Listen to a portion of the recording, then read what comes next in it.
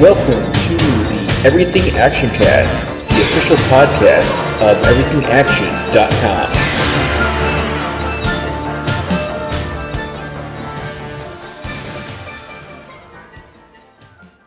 Hello and welcome to the Everything Action Cast podcast for the week of September 26, 2022.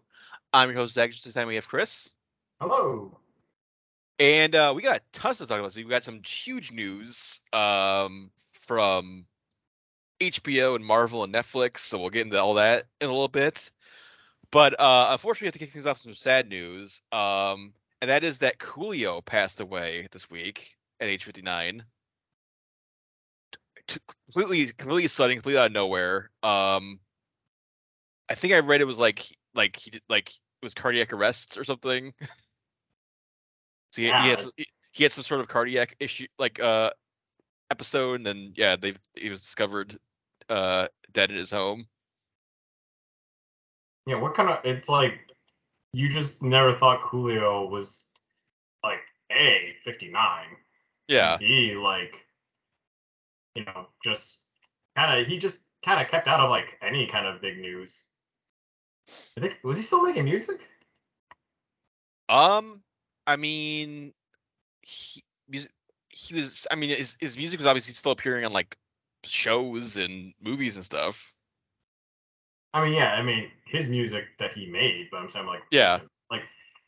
He wasn't on tour or anything. He had a music video in 2019. I did read that he had recorded, he recorded it and finished it before he died, but like he's gonna Quantzabot's gonna be back in Futurama, the new like Hulu episodes. Oh wow! So he did that. He made it like a new song or new music for Futurama. So it's probably gonna be probably the last thing you'll hear Coolio in is those new Futurama episodes.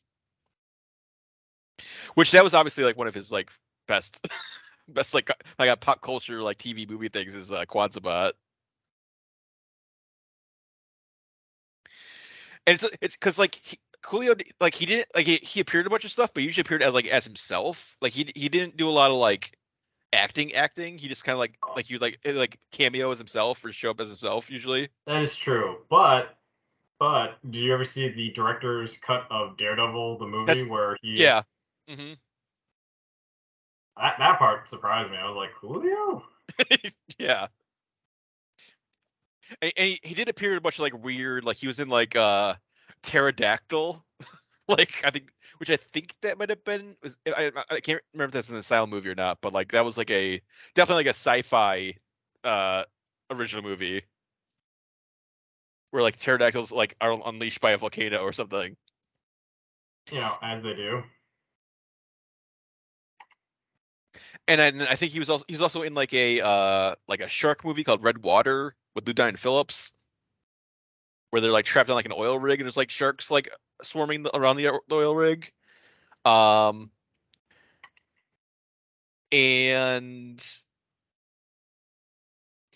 yeah, Dracula 3000 he was in.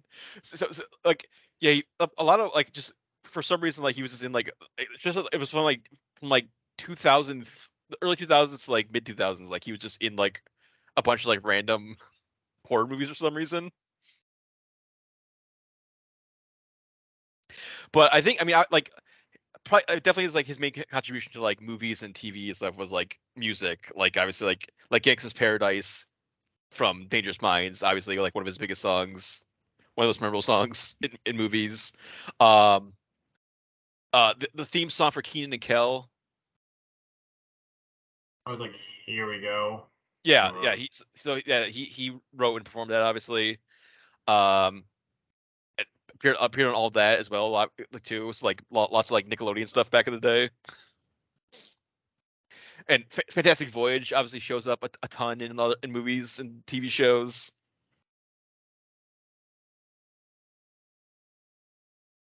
Yeah, Coolio was just like one of those like. It's really hard to find anything bad to even think about Coolio because it just seems like he was very easy to work with from him just agreeing to be in these like weird things where it's just like, oh, I'll just be me. Yeah. letting Weird Al make Amish Paradise. Which I think like he didn't like it at first, but I think over the years they he got like more comfortable with that song. Yeah, because like because like obviously like Gangsta's Paradise is like a very very serious song, and then like he's like so then Amish Paradise is like the complete opposite, just like totally ridiculous. Yep.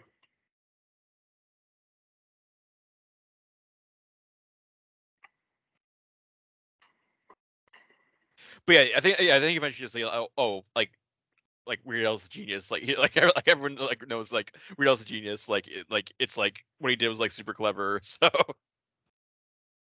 Yeah. and it was like Coolio just being chill with it. yeah, like it's like yeah, it's not like he wasn't making fun of like that song. He's making fun of like Amish people. Like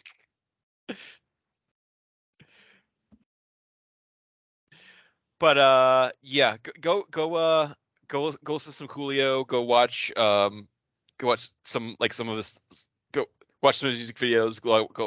Like I mean, there's not really a lot of movies to. I mean, I guess watch the Daredevil like Director's Cut or like uh the Futurama Christmas specials.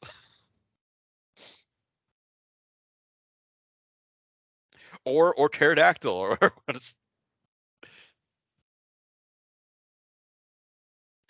but yeah, so to R.I.P. Coolio. So moving on, we got some pretty big trailers this week, and definitely like one of the biggest things news-wise this week is we got the first trailer for The Last of Us, which is the next year's big HBO adaptation of the PlayStation game. It's gonna be first season's gonna be based on the first game, although they're gonna be like really like expanding things and like adding new things, and it's gonna be like we're gonna get the all the main plot pieces of the game, but like with new expanded and like new characters, new locations to make it more of like a TV show. But yeah, Pedro Pascal and Bella Ramsey are starring as Joel and Ellie, and same setup as the game. Like Joel has to get Ellie to like Salt Lake City because she's like possibly she has an immunity to like the fungal infection that's turning everyone into like clickers. Like, and then you got the Fireflies. You got like all different characters that show up along the way. There's not a lot of dialogue. I'm very curious to hear like Pedro Pascal's if he's gonna do like any sort of like southern drawl. Yeah, I wonder if like he's basically sound like the Mandalorian, or if he's going for more of a new accent. Like he's gonna sound like he was in uh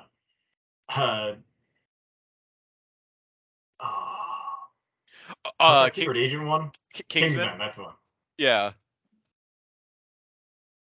Like I 1000% believe whatever. Like Pedro Pascal is probably gonna find some. He's gonna do a fantastic job probably, but like I'm just curious to hear what he's gonna do for it.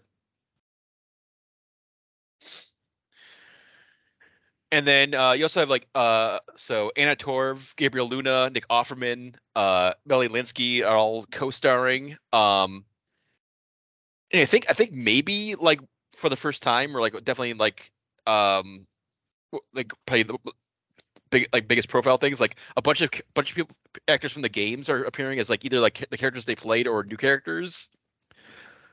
So like Merle Dandridge, who played Marlene in the game, is playing Marlene in the show. Jeffrey Pierce, who voiced Tommy in the game, is playing a new character. Because Gabriel Luna is playing Tommy in the show. And then Troy Baker and Ashley Johnson are going to appear as new characters, and they obviously played Joel and Ellie in the games, but they're going to be like new important characters. Oh, there's like Troy Baker as Troy Baker. Yes, but there's going to be a scene in like a voice acting studio that gets overrun by clickers or something. He's like recording another thing. Oh no! And then yeah, Craig Mazin, who brought us Chernobyl, I think was that last year or 2 years ago, and Neil Druckmann from Naughty Dog are the executive producers. So like Naughty Dog is very involved in the show, especially Neil Druckmann, who like wrote both the games. So, and I mean, it looks like it's gonna be like very faithful to the games. Like there's a lot of scenes that like looks like they're like directly from the games. Like the setting looks great.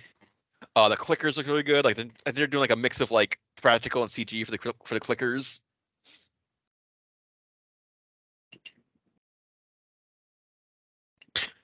That's good. So I'm super excited. I mean I love both games, and yeah, hopefully this is like a great adaptation of the games. Have you played Did you play? I think you played one, Chris. Did you play 2 yet? I'm not playing 2. I actually watched Joe back when he lived in Jersey. Yeah, he played 1. Like I hang out, watch him play 1 a lot. Mhm. But 2 I didn't play, but 2 I think like one of the major ones got spoiled because goddamn internet can't keep his mouth shut. Yeah, something pretty major happens within like the first like not even an hour, like 30 minutes. That's a 30-minute part. It's pretty early on in the game, like the first big like oh shit, like okay. Which I don't like. Which I'm assuming if this first season of Last of Us the show does well, then we'll probably get into like Last of Us Part 2 stuff in like in upcoming seasons.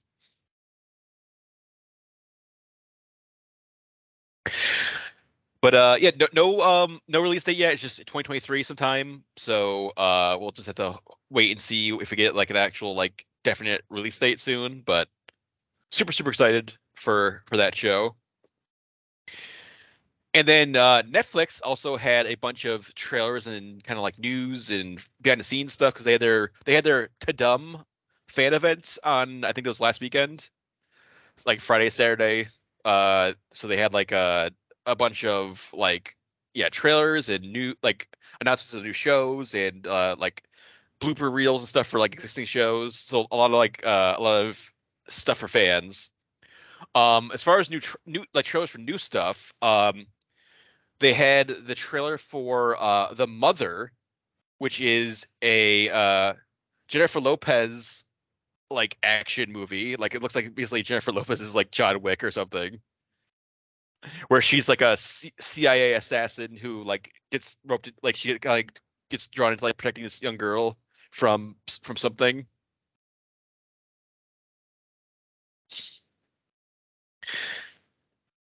And she's like she's like a sniper or something, or she's like whenever, especially like being a sniper, because there's like multiple scenes where like she's like behind a sniper rifle, like taking people out.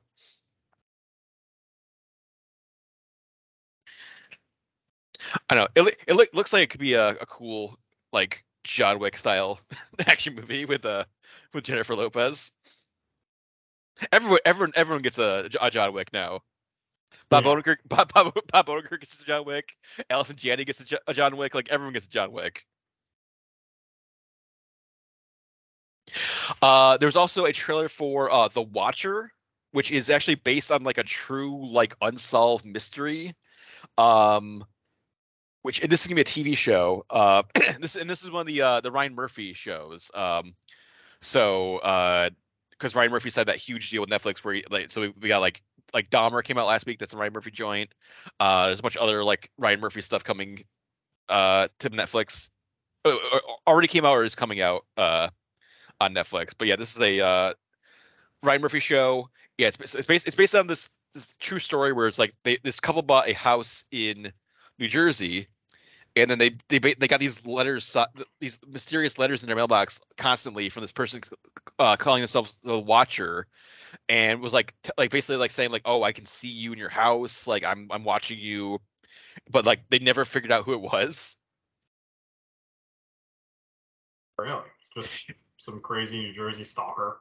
Just yes, some crazy New Jersey stalker who just like they never figured out like how this person could see like into the house or like get details from inside the house. Like it's just this never. I think that people just moved in this moved across the country and just like this like they just never figured out who it was. But Naomi Watts and Bobby Cannavale are the couple that moves into the house, and then you got Mia Farrow and Richard Kind and Margot Martindale and Jennifer Coolidge and Christopher McDonald as like I think potential suspects slash like their neighbors in this new area. Didn't Naomi Watts play another like movie like this?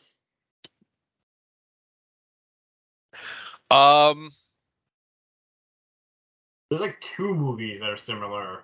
It's like The Strangers and then Funny Games. Well, Funny Games is like these like guys like take a family hostage and like torture them. I think that's Funny Games. Oh, what was? Yeah. Oh, are you thinking of Dream House? Wasn't that or that was like the house was like transforming or something or like yeah. Then that was like Daniel Craig was like her husband or something and. Well, Daniel Craig was like he had another family that died in that house. I think so.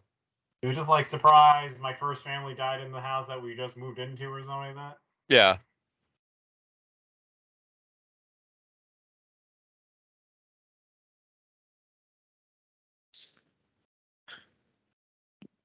But but The Watcher's gonna be October 13th. So that's in 2 weeks on Netflix. You checked out that show.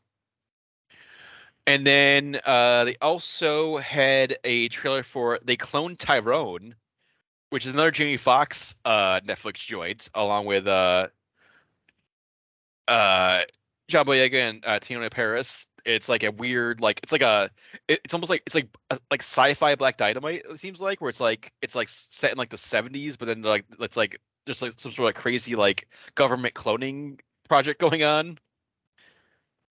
And like Jamie Foxx is like a pimp, and then like they're like it's like this trio's trying to like basically figure out like what the hell is going on with the government in like their neighborhood. I know it's. I feel like it's the same plot as Us. Maybe I don't know. Like, they didn't really get into like a lot of like you kind of see like flashes of like the like sci-fi like government conspiracy stuff at the end. But yeah, it's gonna be like a pulpy kind of mystery, like and then Kiefer Sutherland's also in it, so that's gonna be December 30th on Netflix. So basically, like one of the last things you can watch on Netflix for the year. And then they also we got just some images of this, but like very exciting news on the anime front. We're getting an Onimusha anime show. Yeah, on Netflix. Yeah, which it's gonna be. It looks like it's gonna be similar to like the Tekken show. Sublimation Studios is gonna be the studio behind it. But also Takashi Miike is gonna be like basically the showrunner, who obviously has brought us stuff like Ichi the Killer and 13 Assassins and the Ace Attorney movie and also the Yakuza movie, like a Dragon. He directed both those movies. What? I didn't know he did Like a Dragon. Yeah, he did Like a Dragon, and he did also the Ace Attorney like live action adaptation, along with like Ichi the Killer and like his an audition and like his like crazy like horror movies and stuff. But yeah, he's gonna be show running Onimusha. It's gonna be a mix of like 3D animation and hand drawn backgrounds. So like the characters are gonna be 3D, but then the backgrounds are gonna be like 2D, like hand drawn. Which I guess is how the Tekken show is. Like Tekken Bloodlines is a similar style.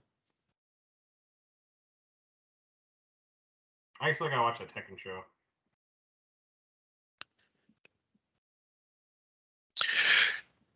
Yeah, I mean, I've heard it's pretty good, right?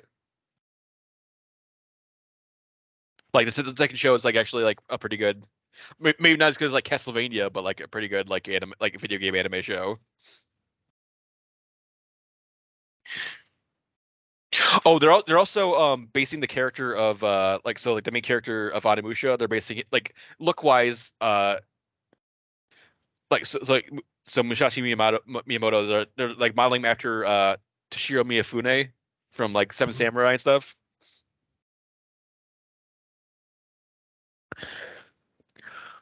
So no release date on it yet, but that's probably coming maybe next year. We'll have to hopefully hear about a release date on that soon.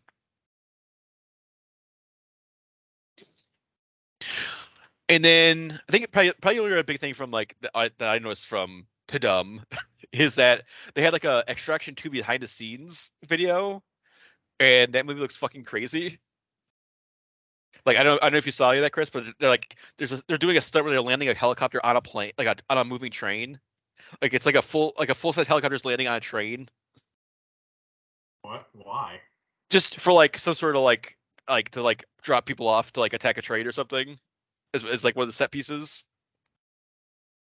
But I mean, yeah, it looks like they're like definitely like amping up the stunts like for the second one, and they're going to like I don't know if it's like a Russian prison or like some sort of like prison. There's like a big fight. It looks like there's a big fight where like Chris Hemsworth has like a riot shield. He's like using and he's like fighting like a ton of guys with like a riot shield. So it looks pretty, like it's gonna be awesome. Hopefully we get like an actual trailer for that soon, because this was not a trailer. It's like kind of just behind the scenes special look kind of thing. But yes, Sam Hargrave is back to direct it. And yeah, I mean, yeah, it looks like there's like amping things up to like a level beyond Extraction, which is already kind of crazy. So. And this is a sequel, right? Yes, because they somehow despite all of his injuries, like was it Chris Rake or Taylor Rake, Chris Hemsworth's character, like he survived all of his wounds, like getting stabbed in the neck and like falling off a bridge, and like he survived somehow. So he's back for a new mission. Which, you know, cool. I just feel like maybe take a vacation. Yeah. Him and his crew. I mean, just him. Well, he had his one person survive. Mm-hmm. And I think that Extraction 2 is gonna be next year sometime. We don't have a release date for that movie yet either. But yeah, hopefully hear more about that soon as well. Like an actual trailer with like actual like footage in it. But yeah, so that was trailers. So moving on, probably the biggest news of the week that kind of exploded the internet is that Ryan Reynolds got on social media and announced Deadpool 3 is going to be coming out in September of 2024, but also that Hugh Jackman's going to be back as Wolverine. So one last time for Hugh Jackman, he's going to be appearing in Deadpool 3 alongside Ryan Reynolds, which just craziness. Very crazy that he's back. Mm-hmm. Although they said they're not gonna like they're not gonna do any sort of like gymnastics of like, well, how is he back? Because he died in Logan. Like they're just gonna be like, fuck that, we're not doing it, we're not explaining anything. And like it's like this just pretend this is a new version of Wolverine, or like a different version of Wolverine. Like they're not gonna try to explain anything of like any continuity or canon or anything. It's just Hugh Jackson's back as Wolverine. Like. Don't worry, just go with it. Yeah, which for anything else but Deadpool, I would say like no, like explain it, but like it makes perfect sense for Deadpool just for him just for like Hugh Jackman just be back as Wolverine with like no explanation or like no attempts to like explain anything. Just like he's back, like it looks like he's from X2, but he's back, like or like he's from like the Wolverine.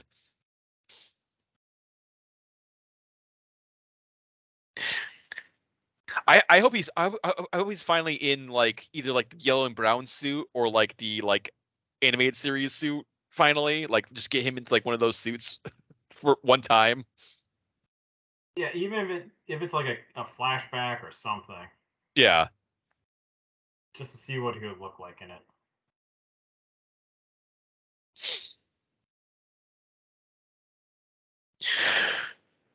And I think and we've heard before from I think actually like Kevin Feige said it, but like Deadpool, it's still gonna be, even though it's like under the Marvel Cinematic Universe umbrella, like it's still gonna be R-rated.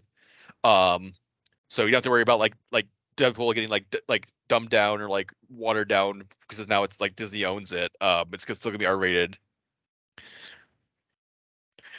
But now now they get to make it like they get like have like way more targets they like take aim at, like they take aim at like the entire MCU and make jokes about probably make jokes about the Avengers and Thanos and like whatever else they want to make fun of.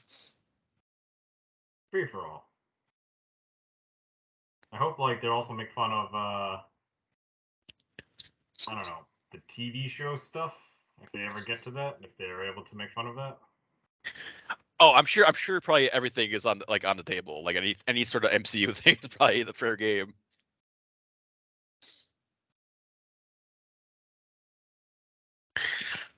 It'd be great if there's like some sort of like Hugh Jackman like musical number like or reference or something, or just like some sort of like Wolverine singing the song or dance thing. Because I was that's a huge like Hugh Jackman thing.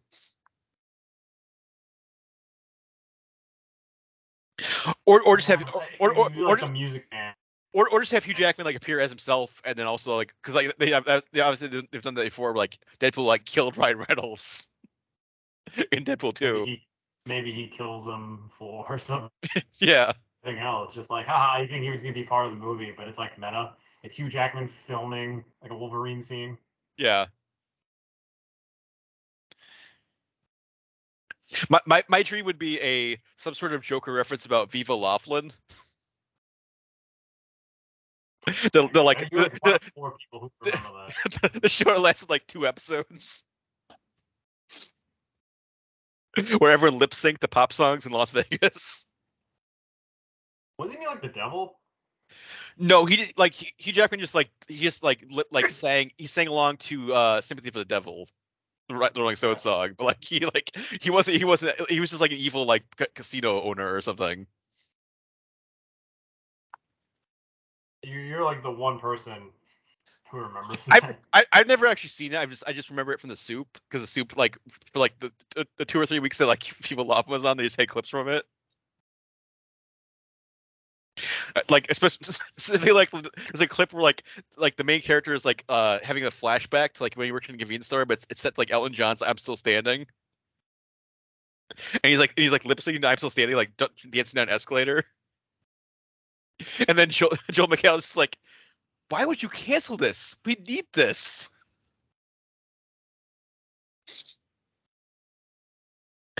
But yeah, that would be like a dream joke, or just like some sort of like have like Deadpool like lip syncing to like doing some sort of reference, like dancing like Sympathy for the Devil or something. But they got plenty of time to figure out whatever they're gonna do, because it's 2 years away. It's September 6th, 2024 is when Deadpool 3 is coming out. So we got a while, but it's gonna be hopefully now that we know it's gonna be Deadpool and Wolverine together. Like build up the hype now. Yeah, we're ready for this. So we also found out, I think it was earlier this week, we found out that James Earl Jones is retiring from voicing Darth Vader, but he has sold like his voice rights to like Lucasfilm Disney, and also like a Ukrainian company that like I think it's like Respeecher, I think is the name of the company. So like so he signed the rights for them to use AI to make, if they want to use Darth Vader in future projects, they can use AI to like recreate his voice, which they already did in like Obi-Wan, like a lot of the lines in Obi-Wan that were like not Hayden Christensen, like James Earl Jones talking was like AI generated, and they also used it for to make like younger Luke voice for Book of Boba Fett. Really? I thought that was just like Luke Skywalker, like just Mark Hamill really focusing on his voice. No, yeah, they I think they fed in like younger Mark Hamill stuff into the AI and then generated new dialogue. So it sounded like 70s or 80s Mark Hamill. And then yeah, they did the same thing for Obi-Wan Kenobi, and then any future projects are gonna use the same kind of technology. I was trying to feel about that. I mean, It's an interesting thing. that's the new thing. Like I think breaking news right before we started was that Bruce Willis sold his deep fake rights. So like people so you can license out Bruce Willis's likeness and like have like a CG or like fake Bruce Willis in your movies. And not his voice. I just thought I just read it was like just his likeness. So like weird like weird not like a weird like shell of Bruce Willis that doesn't like has a different voice or like you got to figure out some way to like or like to have someone just doing like a Bruce Willis impression, but. And then Star Wars obviously already done it with like they had like young Carrie Fisher in Rogue One. They had Grand Moff Tarkin, so they basically like had like a CG Peter Cushing appear. Basically, we're slowly just remaking the Clone Wars with real people. Yeah. Or like fake people. We're gonna get to a point where it's just like, do you want like Clark Gable in your movie? Here's CG Clark Gable. He's starring in movies again. He's back. Yeah. His family estate owes a lot of money. That's why he's. It's just whatever literally whatever actor you want, living or dead, you can have in your movie. It's gonna be at some points. Again, very weird. Just dead people are stealing people's jobs. Yeah. I think there was a movie like last year that had like it got a little bit of attention because they had they had like basically like James Dean co-starring in it. What? There was like a CG James Dean that they had in some I can't remember what the movie was, but like it was like some movie like they like CGI'd like James Dean into it. But it wasn't like old like James Dean footage. It was like a new performance of James Dean.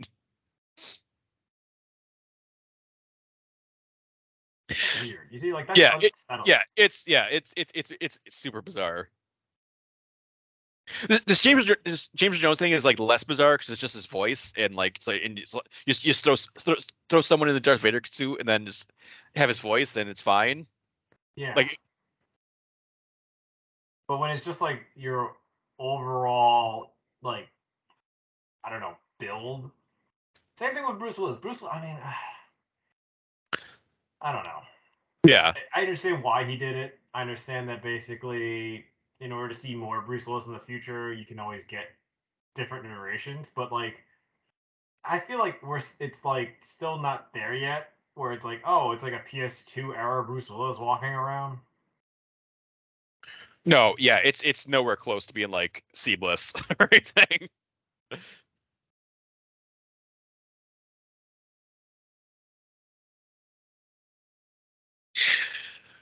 But moving on to some other news, we got some news about in the gaming world. There's gonna be a Creepshow game based on the specifically like the Shudder series that's been going on for 4 seasons now, or three seasons. Season 4 is coming up soon. But Dread XP is going to be publishing it, and Darkstone Digital, who did the Mortuary Assistant, is going to be like the main developer on it. But it also sounds like it's going to be like similar to like the Dread XP, like their what's the Dread X collection? Like it sounds like it's going to be like that, but like officially licensed Creepshow. So like a bunch of like mini like episode like basically Creepshow episodes, but they're like each one is like a different game with like a different like maybe graphic style or gameplay style. I'm sure probably the Creep is gonna introduce all of them. It'll probably have like a comic book kind of like style of like introducing them, but yeah, it's gonna be like a anthology game.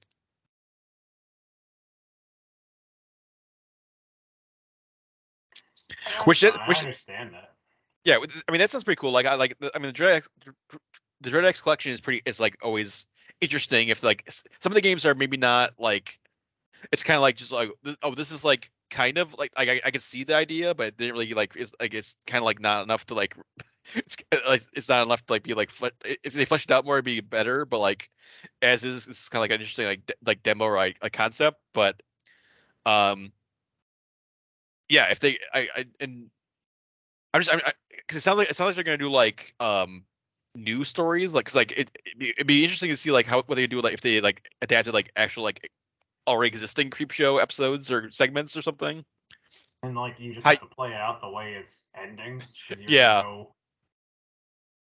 Yeah, I also wondered like is every like game just gonna end with like you like dying a horrible death because that's pretty much every creep show episode. It's like creep show usually ends with like whatever the character is like getting some sort of like horrible comeuppance. So Yeah, I don't know what's the like. Oh, like you learned a lesson and you went home yeah, happier for it. yeah, it's like you're not really gonna beat any of the episodes. It's just like you're just like oh here's your morality lesson. You died like.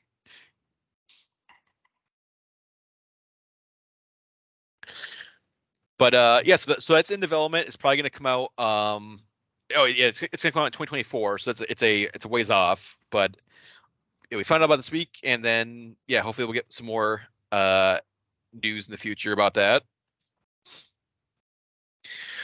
And then last bit of news is there is a new Cloverfield movie in development. It's been like 3 years, so Yeah, another it's time. the last one was I believe it was 2018. Oh, 2016. No, yeah, 2018 was Cloverfield Paradox, which was like infamously like they had that commercial during a Super Bowl. It's like watch it after it's on Netflix right now. So like everyone watched after the Super Bowl and was like, oh, this movie sucks. Like Well, I was one of the suckers who watched it right after, and then I was yeah, just like, what? Cloverfield Paradox is if it's so much better if it wasn't a Cloverfield movie, and no, yeah, because it like ended on a better note than whatever happened at the end. Like it was like a weird paradox version of the universe. well There was they slid basically like slid sideways into like an alternate universe, and but then that caused the Cloverfield monsters to appear. and So then so it's like they no, but then there was like wasn't there a version of like one character that was evil in the other universe or something? It's like they wanted to like reverse something, like because it was a joint effort space crew with everyone. yeah. Well, didn't Daniel Bruhl go crazy or something and like wanted to like blow up the station or something? No. He he had a gun um backup, like in case things went to shit. But then wasn't it Oh like yeah, the tall lady, the blonde lady, she got the gun. yeah. But then it turned out she's not from that same universe, right? It was like the twist is that she swapped places with like the other girl. Yeah, there's a lot of like alternate universe stuff, but then somehow it's like and then they're like, oh, and that also causes like the Cloverfield monster to appear. Somehow. Yeah. Don't And understand how, and it's not then even worth like explaining. yeah, and then like weird like connections to like 10 Cloverfield Lane and like the original Cloverfield and stuff. Like all the Cloverfield stuff in Cloverfield Paradox was just like so like shoehorned in. Yeah, as I say, if they just focus on not that, I've been fine. Yeah. But yes, but there's a new one coming. Babak Anvari, who directed the movie Wounds, which I think was like an indie horror movie, is directing this new Cloverfield movie. There's no kind of plot details. Like we don't know if it's going to be like a sequel to any of them or like kind of or is gonna like maintain like the anthology feel of the franchise and it's be like a new a new story but like with like elements of like the Cloverfield stuff that, like before.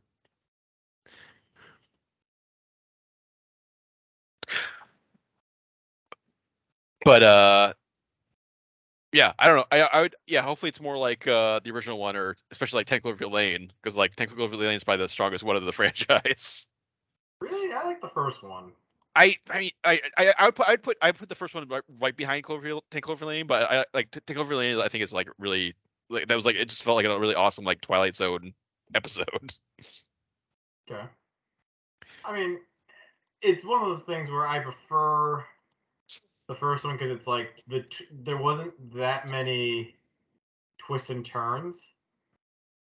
Cloverfield Lane was like subversive, where like you think it's just crazy person in the basement, and then it's more than that. Would you want them? Do you want them to return to like found footage? Because we haven't only the first one was found footage, and then we haven't like really we haven't gone back to that for the like That's the series. True. I kind of want to see found footage more, because it's like I feel like that did found footage well, the first one. Yeah. But I understand if they don't, because basically it's hard to do that well. Just because a lot of horror found footage movies fall flat if they don't do it well.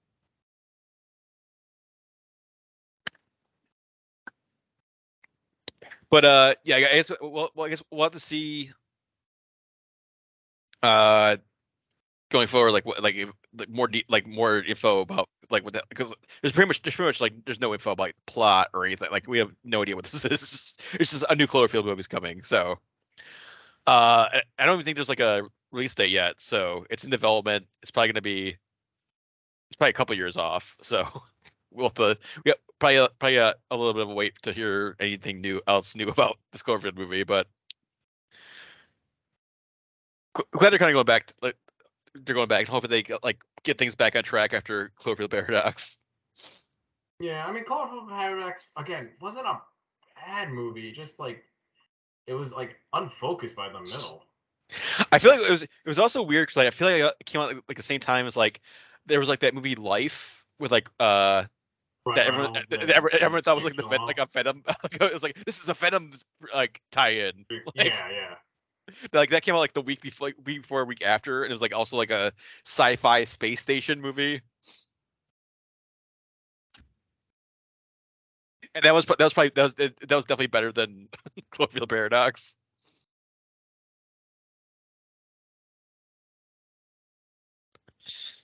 And it was also like then like Life should have been the Cloverfield movie, because like that was also like more thematically, because it was about like a weird like creature. Like yeah, so it's like that was a Cloverfield monster, I would have been fine with that, right? Yeah. Like, that makes more sense for the satellite, the monster in the sea. The altered dimension thing was a big weird twist that ultimately paid us nothing. Oh wait, so speaking about Cloverfield Paradox, do you remember the people at home? Like it was the like people on Earth, like that was plot that just went nowhere. Yeah, that was such a like that just felt like we don't have enough movie footage. We don't have enough like story of like the space station stuff. We'd like fill in like we'd like half an hour of like not like side stuff. Because it was like the main character's husband like just like driving around this like disasters, and that was also like the main like here's your monsters, here's Cloverfield monsters running around like. Yeah, that was just like a bad like this is for the fans. And like, what fan wanted this? Yeah. This is weird fan service.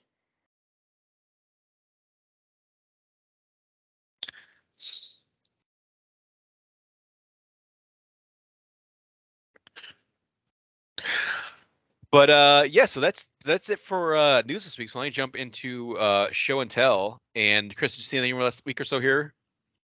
Yeah, I saw When a Stranger Calls, the original 1970. Yeah, 79, I think. 79.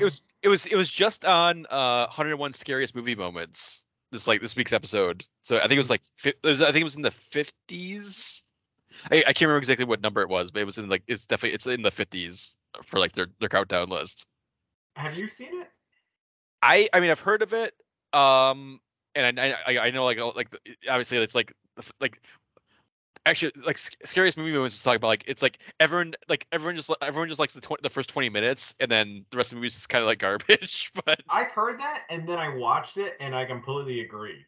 Yeah, it is Like it should It should should not have been a full movie. it should yeah, it should just been like a short film with the Carol Kane stuff, and that was it. So there's this. It's a movie in 3 acts, and it's all bonkers. And you want me to spoil it? Because I don't know how to review it well besides the first 20 minutes maybe. But even then, it's like there's still so much bonkers plot that No, like, yeah, go ahead. Okay. So It's the first part, it's like however many, like over 30 years old or 40 years old. Like, I mean, if you haven't seen it by now, but yeah, like I still say the first 30 minutes is great, even when you know the twist. It's not bad. yeah. But after that, the twist, it's like that's the first 20 minutes. There's still more movie, and it's just like it drags, and it's just like who wrote this part of the movie? So, all right. So the first act is a college babysitter who is watching these two kids at this residence, hmm and she's there from like 6 p.m. to like midnight. It's one of those things where like the parents tell the babysitter, who's played by Carol Kane, that's okay. I'll be back. We'll be back later. But if we stay later, like that means we went to go hang out. Like we'll be back even late. Stay to midnight then. So don't just leave. Because there's also the era where like cell phones didn't exist. Yeah. So you just had to just tell people at locations we'll be at certain places, and if not, like we trust you to wait. So it's not bad. So at some point around like I think like 2 hours into her shift, she gets a call that's saying like, "Have you checked on the children?" And then hangs up, and then like calls back later and breathes heavy and just hangs up over and over again. And after like the fifth call, Carol Kane's character Jill Johnson, uh, she starts to panic, and now she's really creeped out, and then calls the police and just is trying to describe what's going on, but the police can't do anything based on like, oh yeah, like he's he threatening you? No, he just calls me over and over again, but like it's not a crime yet. Like wait it out. Just tell him to screw off. Eventually, like he keeps calling, and just because she's kind of polite, like you know she sort of just tries to just like tell the stranger on this phone to be like, stop calling me. And the guy's just like, oh, but you haven't moved, like you haven't um done anything, and then that freaks her out because now she thinks like he's outside, he's somewhere in the neighborhood. And then she tells the police. The police then say, okay, we're gonna trace the call. Like we're gonna anytime that's calling your number, we'll trace it. We have to keep them on for like at least like a minute. So Ken, like, she sort of panics and locks down the house and gets the call and then tries to build up the minute.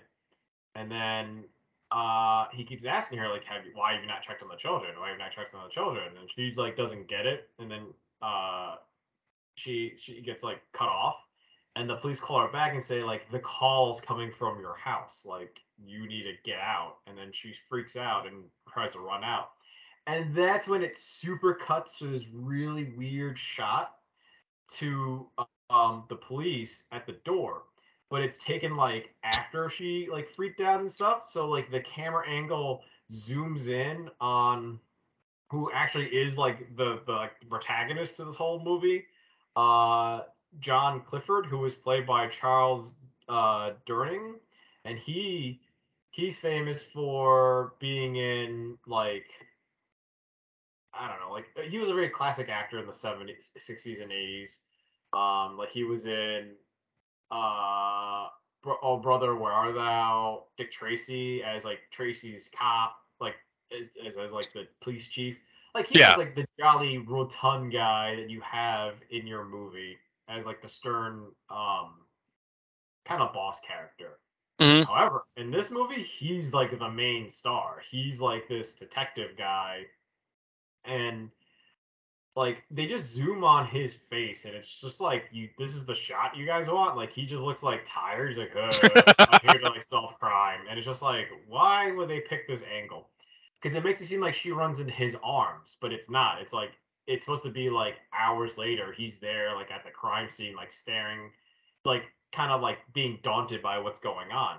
But the crime is like super simple. It's like a one and done shut thing. Because what happens is like they don't show it, but they talk about it, and like what happens is the killer is a crazed British national that has just overstayed his welcome in America, went nuts, murdered these kids like hours earlier, and just like was naked, smeared blood on himself, just hanging out in their room. And it turns out that in this house there was a second phone line that the owners thought was disconnected, but apparently this naked serial killer guy like found the phone line, was able to call the house phone, like he figured out that was working, and then like killed the kids and did all this. Like it, you know what I mean? Like it's one of those like it made it seem more methodically plotted, but it still doesn't make any sense of how he knew this. But whatever, right? So um it's like 10 years later, and now like that killer guy escapes from his like his like mental ward and is loose. And the father of the slain kids hires the former head detective now, because now it's like the main head detective retired and now became a private eye. So he hires what's his name? John Clifford to just find out where like the killer is and take him out, like if he can, like because he just knows like no justice will happen. Like he just like, I will pay you to find him and kill him. And it's one of those like gentleman things where like John Clifford's like, yeah, like that was really messed up, like I will do this for you.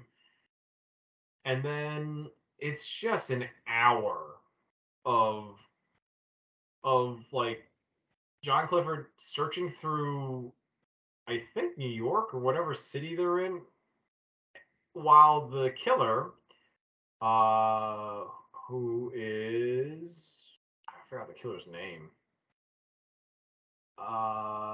Kurt. Oh, so yeah, that guy Kurt, he tries to hit on this like barfly who rejects his like advances, but he gets really obsessed with her, and then follows her home, and then like he follows her right to her apartment door. He invites himself in her house, and then she just like tells him like, "Hey, I need you to go," and he's like, "Hey, you want to go on a date later?" And then it's like she's like, "Man, maybe later," and then leaves. And it's like you just let a stranger walk into your home. I'm skipping the part I think I should really explain. Kurt gets his ass kicked at this bar because as he's trying to aggressively like hit on this woman, like she's very uncomfortable to the point where some guy playing pool in the back like steps up and says like, leave the lady alone or I'm gonna fight you. And then Kurt's just like, no, I never want to leave this lady alone, and he beats the shit out of Curtis. And then like he just then follows this woman home when she leaves for the night. But it's like 3 in the morning, because it's not like she stayed till closing. You know, it wasn't just like, oh, she left the next night, or it's just like, oh, hey, it's you followed me home. Like she's not freaked out by that. She's like, oh yeah, I'm sorry about getting your ass kicked and blah blah blah. Like she shows pity, which again, he's just like, oh okay, like you're my target. You showed me pity and like you're kind, so I have to kill you. Like you know what I mean? Like it just didn't make any sense. All the while, like you just forget Carol Kane for the longest time, and then it's just like not even cat and mouse. Like it's pretty much like the the private eye now goes to that woman's house, woman's apartment, because he figured out of his detecting skills like where that guy likes to go and and then like the only woman at this bar, you know, like was there, and then like the bartender tells him like, oh, you know, go to her house, she'll give you answers. Like it's very like classic detective story, not even noir, just detective. And then yeah, he just plants a trap for Curtis where he makes the woman like invite the guy to her apartment, where then John can just show up and try to like, I don't know, confront Curtis.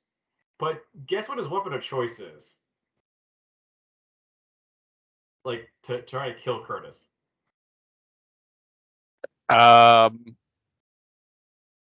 Like a phone, because he can call people. oh, that's poetic, but no, that made too much sense. It is like the most like this is really difficult. Why would you do this? All right, you want to know what it is? Yeah. He brings one pin, like a knitting pin or whatever. Like he just brings that. That's his weapon, not a gun, not a Wait, knife. is he Jet Li? Like he's gonna do like acupuncture, like deadly acupuncture on him? I mean, it's a little thicker, but yes, like it makes no sense, Zach, when like he tells him like, oh, like because you know to get some of the contacts and people are like, oh, you're on a path to find this guy, but then they're like, they kind of sense like you're not just gonna find him, are you? He goes, you're gonna kill him. Like what? And he goes, yeah, like what do you, how do you plan? He goes, I'm gonna kill him with a pin. Like it's like so deadpan, and then when you see the pin, you're like, that's it. Like it's not like a like it's thicker than okay, it's like as big as like a butter knife, you know, like this pin. It's just like it doesn't make any sense, and it's used in two parts. Like when he like thinks he corners Curtis, he like takes out the pin and hides it behind his back, and you think he would just charge at him and stab him, like oh, it's a pin, like it's like an industrial pin, but like um, you would try to use it as a knife, right? He uses it like a goddamn throwing dagger. Like, and he misses. Like, that's the insane thing. Like, he doesn't, I mean, it like, I don't know, sticks in the wall a bit, but it's not like he threw with such force that this pin can, like, I don't know, like, really mess you up. But it's one of those things where, like, it threw me off because I was watching this and I was just like, what's happening? Like, did he just throw like a comical pin? Like it looked like a movie prop pin, you know, like or like a Halloween murder pin or something. That's like the spirit of Halloween makes like a toy murder weapon. You know what I mean? It just like what? So uh oh, by the way, Curtis gets away from this. He escapes into the night for like I don't know, 2 days. And for some whatever reason, in the third act, which is shorter, thank God, and it comes full circle, Carol Kane now, as Jill Johnson, she has kids of her own. She actually is like a spokesperson for a foundation she founded. Uh, she's supposed to be awarded like um some sort of ceremony, and Curtis finds that in the newspaper that like it's the same woman, and then it's like okay, cool. I'm just gonna find out where she's doing all this thing, and then it's kind of like it replays the first part of the movie, but now it's like a whole new babysitter. But the movie doesn't focus on babysitter. The movie then jumps to like Carol Kane and her husband having dinner, and then I don't know how this happens, but the killer figures out which restaurant she's at and gives it a call to then say like, "Have you checked the children?" Which then sends her being like this crazy mess, and then they rush home. Nothing happens there, and they go to bed. But then when she kind of wakes up and tries to go like, oh, like is the whole house locked? Like it's freaking me out that like this happened, and like she knows that he escaped, and then it turns out he's just like in bed with her, like surprise, like he's already in the house. He knocked out the husband, and he's in bed, just sort of like waiting to pounce.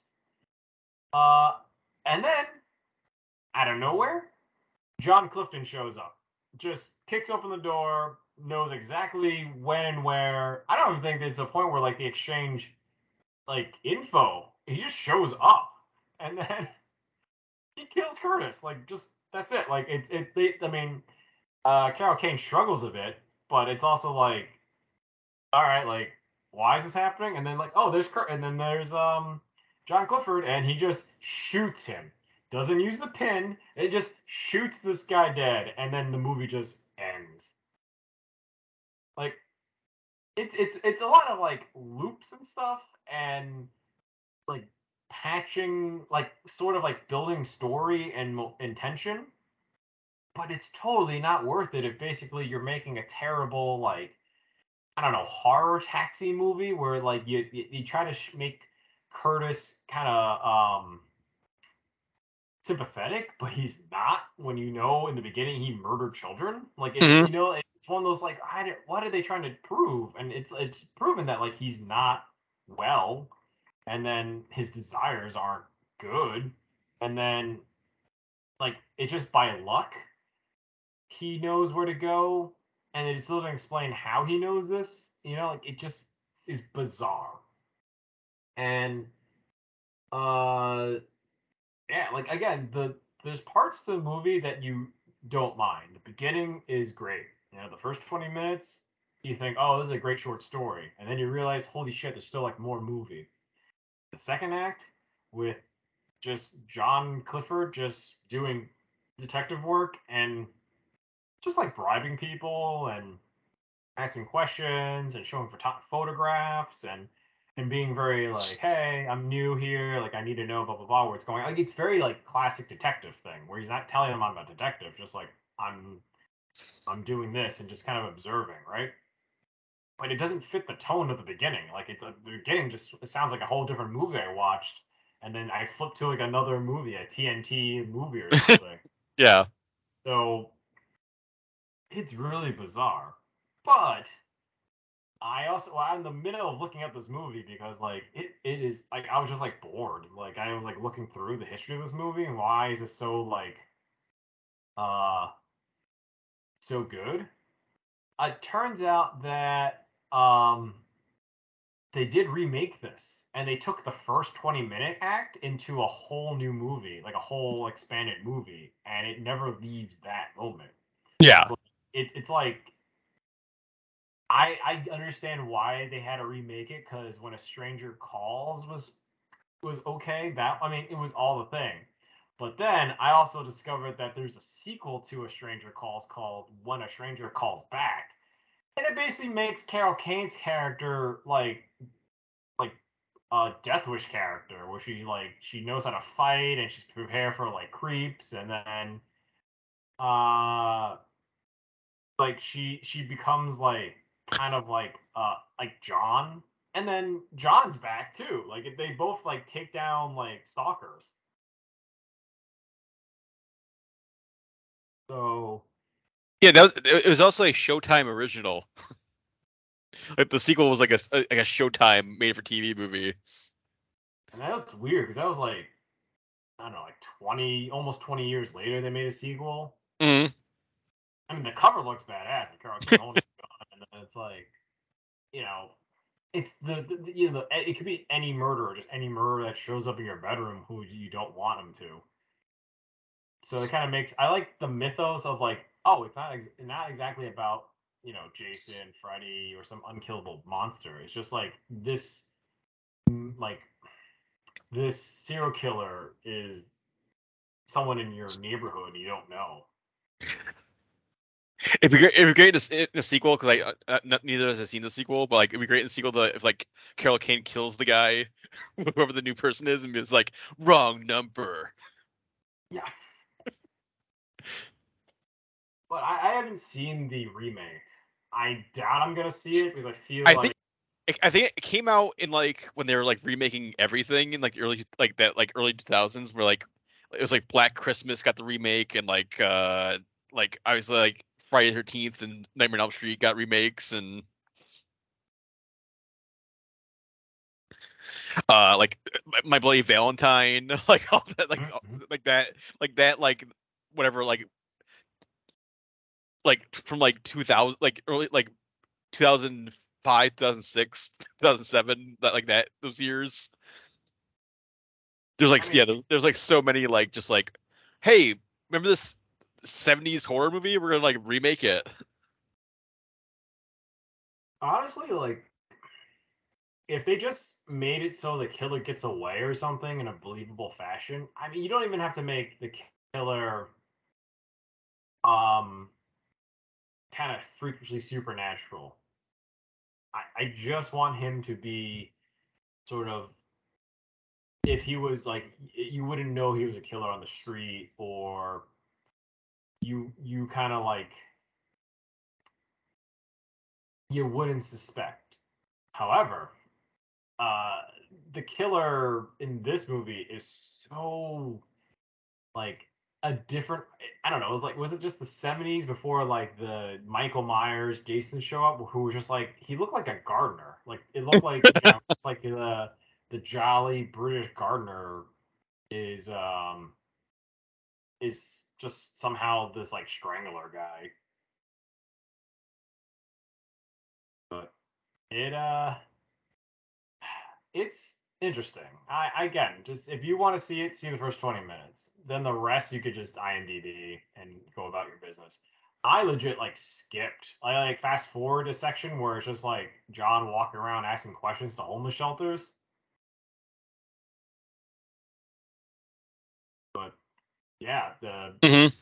I would say you're gonna watch this movie, watch it either with friends or watch it like at your own pace really quickly because you're just the plot is slow and it's again definitely has that 70s horror draw that even Halloween has that, those moments of just trying to build atmosphere. But I don't know, our brains are so demand so much more that if it's not at a smoother, faster pace, like we just get bored easily. I don't know. I'm gonna ask you this for as big of a horror movie watcher as you are, do you enjoy a slow burn horror setup, or is it just like you kind of want like a little quicker delivery? I don't know. It depends on like like whatever what the mood I'm in. Like if I want to see like just like crazy schlock or like like actual like artistic slow burn kind of like A24 thing or like some sort of like 80s like ridiculous over the top slasher movie or something. I get it, but this is like none of that. Like, there's no artistic shots. I feel like a few of these shots are just like, okay, we have to film real quick because we have no permits. Yeah, they blew they blew their load on the the opening and they're like, well, we got looks at a watch 70 more minutes. Yeah, the first part of the movie is just ridiculous because it's like it's well paced, it's lighted well, it's simple in that like they don't go crazy with camera angles, they don't do a lot with like character development. I already know the basics. This is Carol. I mean, this is Julia. She's babysitting. She's doing homework and just hanging out. Like I don't need to know her like fears and desires. I just, hey, this is it. She's doing her job. So, but then it just goes off, and then you learn more about this like barfly woman. Then you learn a lot about like I don't know, like Curtis, and then you learn a lot about John and how like he's willing to risk everything to kill Kurt. And I'm just like, I guess.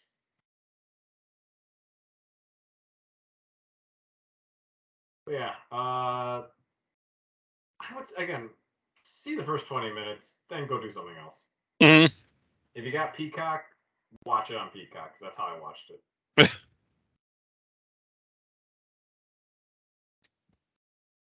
But that's it for me mainly. Just want to talk about that. Mhm. What about you, Zach? What have you been watching? So I saw all of Cobra Kai season 5, uh, which came out a couple weeks ago. I finally got around to checking it out. It's still super fun. It's getting even like more and more ridiculous, but I feel like it kind of like just like that's what you've like kind of come to expect from the show. So definitely it works, but like just like everything about it is like so over the top, and like if this is like any sort of realistic like world, this like it would just be like people being arrested or like none of this would be happening. But it's like like just people like these dojos having like a gang war in the middle of like the San Fernando Valley, like um and yeah it just like if like Terry Silver is just like even more evil. Like he's just like a full on supervillain. Like he's like the fucking like, emperor from like Star Wars or something. Like he's just like so over the top evil. But like Thomas Ian Griffith is so fucking good.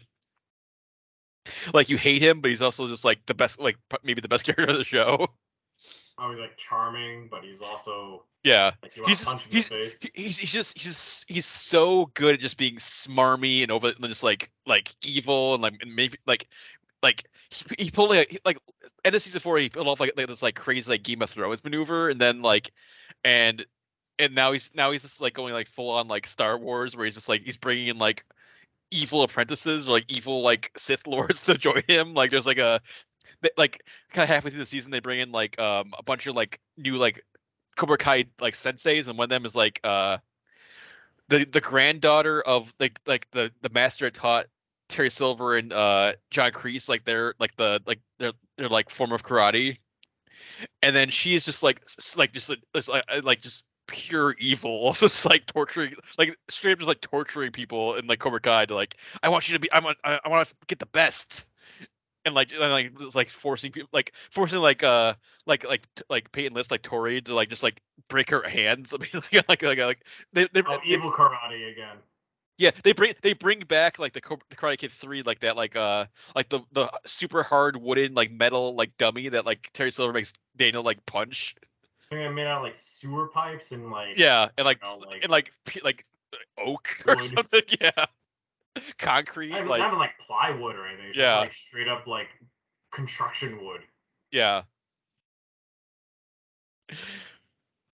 But then there's also then on like the like Miyagi-Do like Daniel-san side of things, like he has Chosen with him now, like so like Chosen from Karate Kid 2 is like now is like he and Daniel are buds now, and then Chosen's like coming in as like fucking like karate assassin to like fight like the evil Cobra Kai like dojo senseis.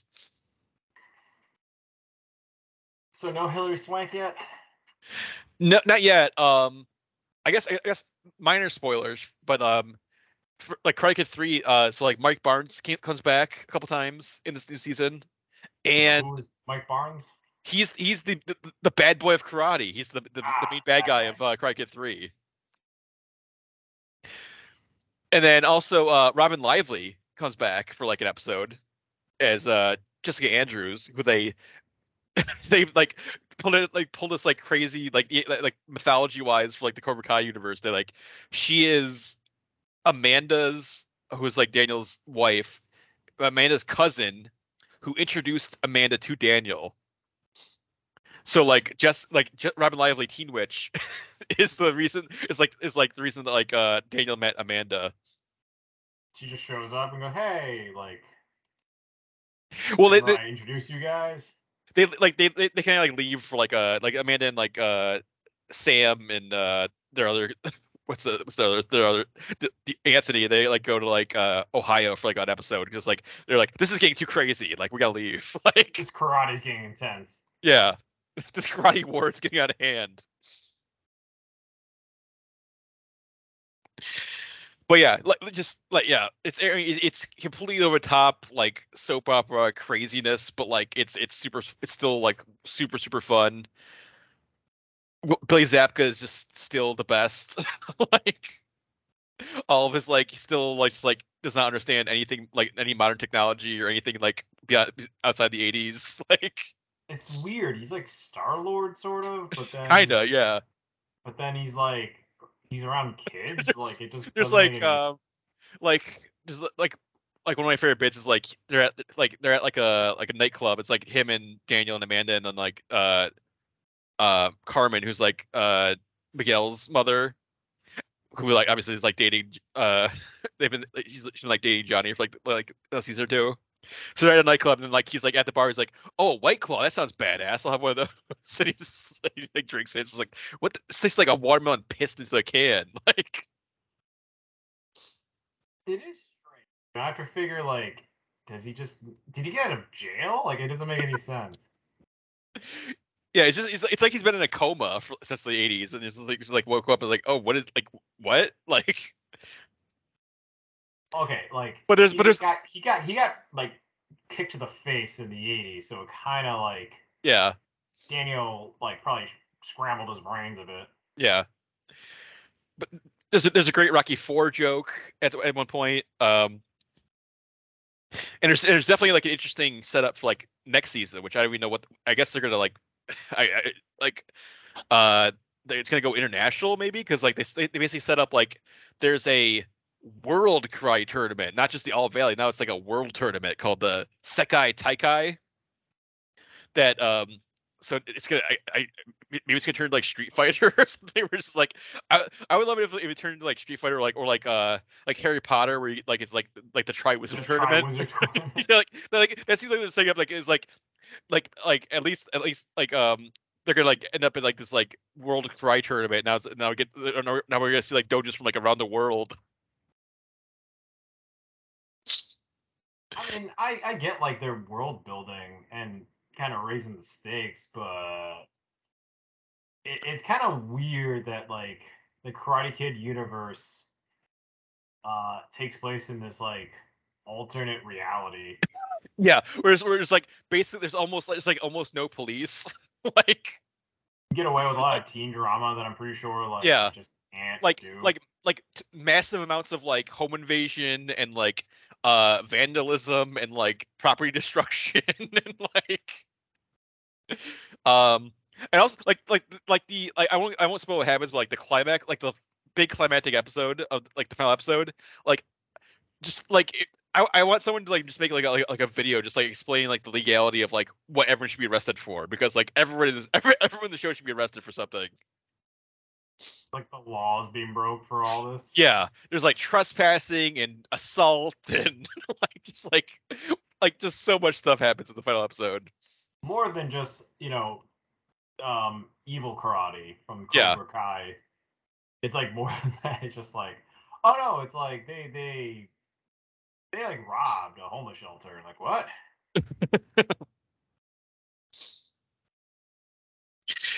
Yeah, like Terry Silver takes things to like just such an extreme level. We're just like, wow, okay, we are so beyond like just like fun karate. Now it's like death matches basically.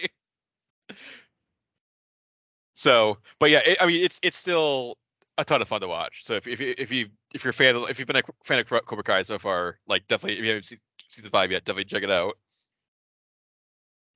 And I'm definitely excited and interested to see what they do for season 6. They just go. It's Jackie Chan and Jaden Smith. Oh my god, I wish they should have their own. They should have one of the dojos. They should have one of like the international dojos, the Chinese dojo. The Chinese dojo. It's like this is, Kung Fu Kid. Like, okay, thank God it's just called Kung Fu Kid. Yeah. So pissed that they call it the Karate Kid. Oh, the Jackie Chan one? Yeah. Yeah. It's not karate. Yeah, it's kung fu. Yeah. Kung Fu. They just call it Kung Fu Kid. I have no problem. Mm-hmm. So then the only other thing I watched is I got a review copy of Bulletproof, which came out on Blu-ray this week. Which is a new action movie starring Vinnie Jones, and also starring and directed by James C. Clayton, who's making his directorial debut. He's been in a couple things. It's kind of weird because like he's not like a stunt guy. Like he's not like a like Isaac Florentine or Jesse B. Johnson or Sam Hargrave, or like all these guys that were stuntmen that are like directing action movies. Like I don't. Like James Clayton was not like he's not like a stunt, like he's done some stunts I think, but he's mainly just been like an extra or just appearing like in like kind of like smaller like TV roles and stuff. Like he was like Teddy Roosevelt in like that show Timeless from like a couple years ago. Like he was on like Minority Report as like a agent number 1. Like he was on Fringe. So yeah, it's not like he's been like a stunt person for like years, but like he just like decided like, oh, I'm gonna direct this like action movie. This is a good career move. And it's actually surprisingly fun. Like it's a fun style little action movie. It's not gonna like revolutionize the genre. It's not gonna like it doesn't really do anything you haven't seen before. But it's a fun like little like action thriller. And yeah, basically the setup is that James Clayton plays the thief. You never learn his first real name. He's just called the thief the entire time. He robs like the like safe house or like headquarters of this crime boss named Temple, who's played by Vinny Jones. And so he steals like millions of dollars from like this like drug lab slash like headquarters. But then when he's trying to escape, and like this like base or whatever is like in like a junkyard. So he's trying to like escape this junkyard, but then he gets like sideswiped by another car. So he steals that car after like beats up and like kills the guy that like ran into him. But then he finds out that like Temple's wife Mia was hiding in the trunk because she's trying to escape because she's pregnant, but she like hates Temple and wants to get away from him. So then it kind of becomes basically the thief kind of is like reluctantly like well, I guess I'll help you. Um, Also, but he's got forced to because she's like, well, I heard everything that you're gonna do, so I know where you're going to escape with your money, so I'll just tell the cops where you're going and you get arrested. So yeah, you gotta take me with you. So she blackmails him. Yeah, and they kind of started out as like this like very like adversarial relationship, but then they obviously they like trust each they grow their trust and friendship as the movie goes on. Love, or it's more No, like it's more like just they become like friends, like and then I prefer them having because it's like weird that it's like fall in love because of your crazy husband and then like yeah. circumstantial shit. But then yeah, like Temple like obviously like freaks out. Is like I want my wife back. So he sends like he's got this like very like colorful gang of like guys with him. Like he's got like like this martial arts assassin named the Frenchman who he sends out after him, who's like one of the main villains. He also has like this guy named Skinny, who's like this like kind of like Post Maloney. He's got like tattoos all over his face and stuff. He's like one of the main henchmen. So yeah, so this kind of like colorful group of like criminals are like after them now. But yeah, it's gotta say it actually it has a sense of humor about itself. Like it doesn't take itself too seriously. There's like a lot of like jokes about like kind of like playing with like the like typical like action movie stuff or like there's a whole like in the beginning like when he's on like the thief is like escaping from the junkyard, like he plays like he puts like Christopher Cross on the radio like right like the wind. So he's like trying to escape to like this like yacht rock song. And they actually I feel like James Cameron must be like a fan of like Edgar Wright because like they do like a ton of those like Edgar Wright like quick cut edit scenes. You know, like Edgar Wright will like do like this like super quick sequence of like just like zooming in like super fast like different like objects or like different things. Yep. So it'd be like oh there's a shot of like shifter brake pedal steer wheel like gun like and then super quick. And then they actually like they do it a couple times and actually like, pay it off in like a pretty like funny like way toward the end. So it actually is like a setup to, like a joke toward the end.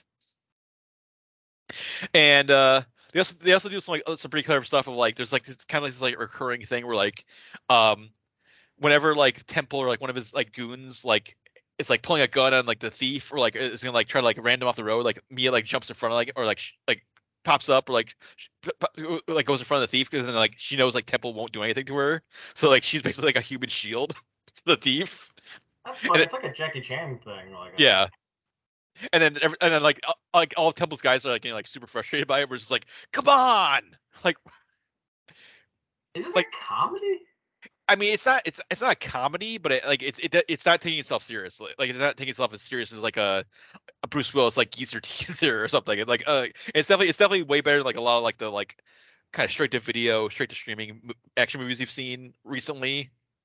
Like most of them starring Bruce Willis, but yeah, it definitely it has a personality. It has a sense of humor. It's not a full comedy, but it has like funny bits in it.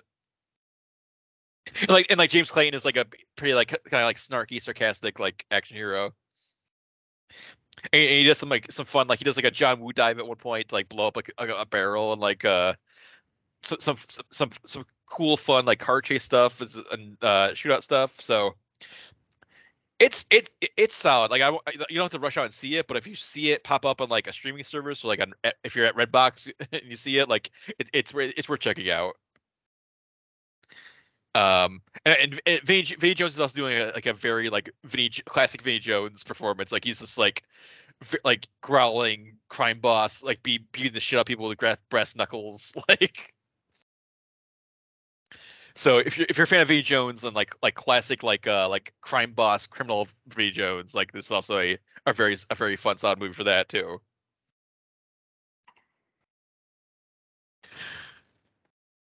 But yeah, so that's it for me this week. So we can wrap things up. Definitely head over to the site. We've got our Crackerjack commentary up, so you can watch that 1994 Thomas Ian Griffith movie with us. And I think that's on. You can watch that on like Freevee or Tubi, or it's on YouTube. So find that, watch that with us. And we're gonna have some more commentaries coming up soon. We're gonna have probably 2 in October. We're gonna have a special Chris birthday commentary and also like some sort of horror movie, or maybe horrifically bad. Yep. Oh, that should be a good title for it.